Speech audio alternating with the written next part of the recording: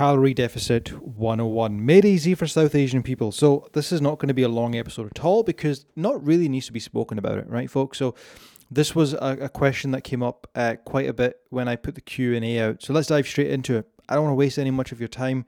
I just want you to get the information, go and apply it, and thrive, right? So a calorie deficit, literally all it is your body's requirement.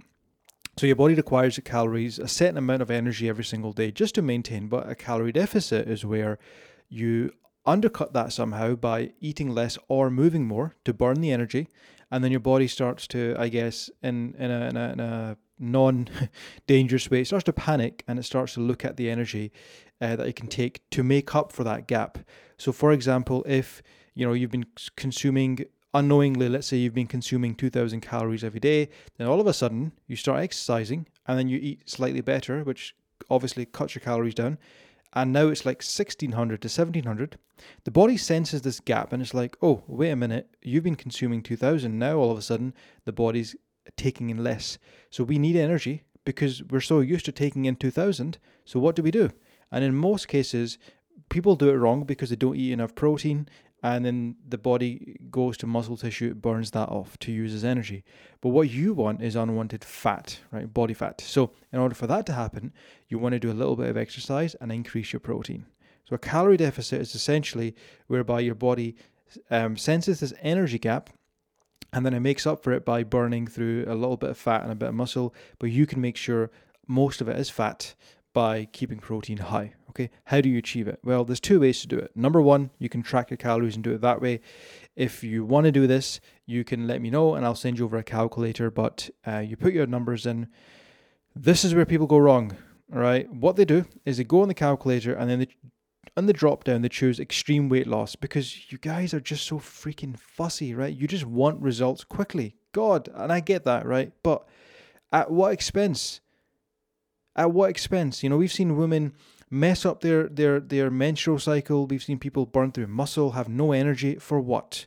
Would you rather not have a slow deficit where over time you lose fat and you maintain energy, you maintain health, you're still able to go Nando's and you're able to have roti salad? Do you not want to do that?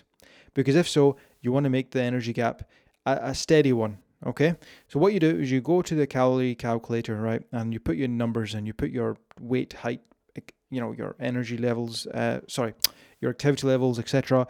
It will then give you a number, okay? What you then do is you follow that number for around 7 to 10 days, okay? If it coincides within your menstrual cycle, then wait, all right? But 7 to 10 days is what you want to do.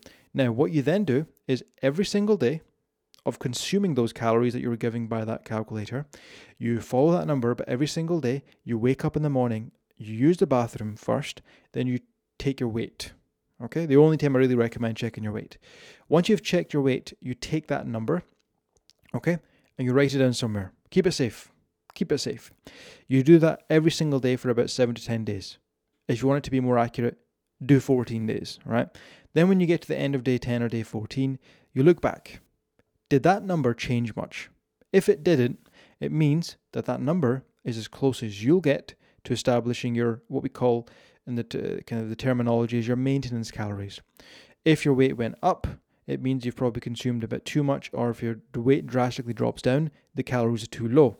And people tend to do that because they end up choosing, in the drop down, extreme weight loss. You want to try and find out what your weight is. If it fluctuates slightly by a couple of, 0.4 kilograms, 0.5 here and there, still doesn't matter. You want to find out what the average is. You can go on Google and just type in average calculator by putting in all the numbers and it will tell you, okay? In most cases, it most likely, if you're doing it the proper, responsible way, it most likely will be, stable. Now you've figured out your maintenance. Now you have two options. You can increase your energy expenditure through getting steps in every day and doing some workouts, or you can reduce your food down. I don't really recommend cutting food down. I recommend burning energy through exercise because you want to maintain your food intake so you're not deprived and bloody struggling and depressed. Okay, so that's the numbers way to do it. The way that we do it with our clients, the majority of them, is, and I know this is a bit of a buzzword, but intuitive eating, where we get them to eat 3 to 4 lean sources of protein a day. Yep, one of them can be a protein smoothie if you want. We get them to have 3 to 4 fruits and veggies a day, ones that they like, okay? And we get them to time their carbs. Can't go too much into it just now, but essentially timing their carbs around the times where they really need it, okay? Now, the part I can't tell you about because I can't physically show you is we've got devised portion control methods that we've developed over the years, okay? And we've done it because we understand Asian foods. We understand what people tend to have. We have a rough estimation of what people use when it comes to ghee, butter, oil. So we've got all that covered, okay? And we do it in a way where the client can follow it. And we make adjustments based on whether or not they are, losing body fat. And we know this through progress photos, etc. Okay, now this is not me plugging the program. No, I'm just telling you the sensible way of doing it. So the sensible way of doing it is to eat a lean source of protein with all your meals. Okay, drink plenty of water. You can't really overdo it in water, although you can because it can kill you. But I've never really heard anyone really overdose in water. It's quite hard to do. So just increase it if you can. Okay, fruits and vegetables, unlimited. Eat them throughout the day, but we start off with kind of 3 because it's realistic. And then getting in around 7 to 8 hours. I know, again, that's not easy for everyone, but strive to do it. Okay, and what we then do is we get clients doing that. We just get them to tidy up their foods. But the reason they're able to do it and the reason you're not able to do it, it's not because they're working with us, it's because they're patient. Most people start eating healthy, then they step on the scale after 7 days. If you really want to do this properly, you need to give it more than 7 bloody days, right? And also, look at other things as opposed to your scale. Look at your clothes, look at the mirror, look at the photos, the stuff that actually matters, right? So, intuitive eating is a buzzword, but it's really just kind of, I guess, tidying up your foods and doing what you know you need to do already. So I'm not telling you anything new, right? But if you do those things and you stay consistent, you're going to begin to notice changes. Like, I'm not reinventing the wheel. I'm not telling you anything new here. These are things that our clients have done.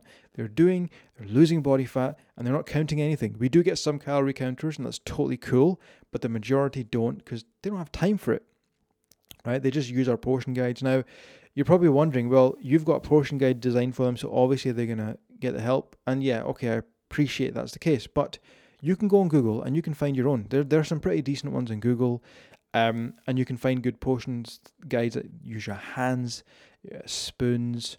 You get measuring jugs and measuring what do you call those little adjustable there'll be measuring scoops that you get, but you get big, small ones, quarter cups, half cups, full cups. They're really good, right?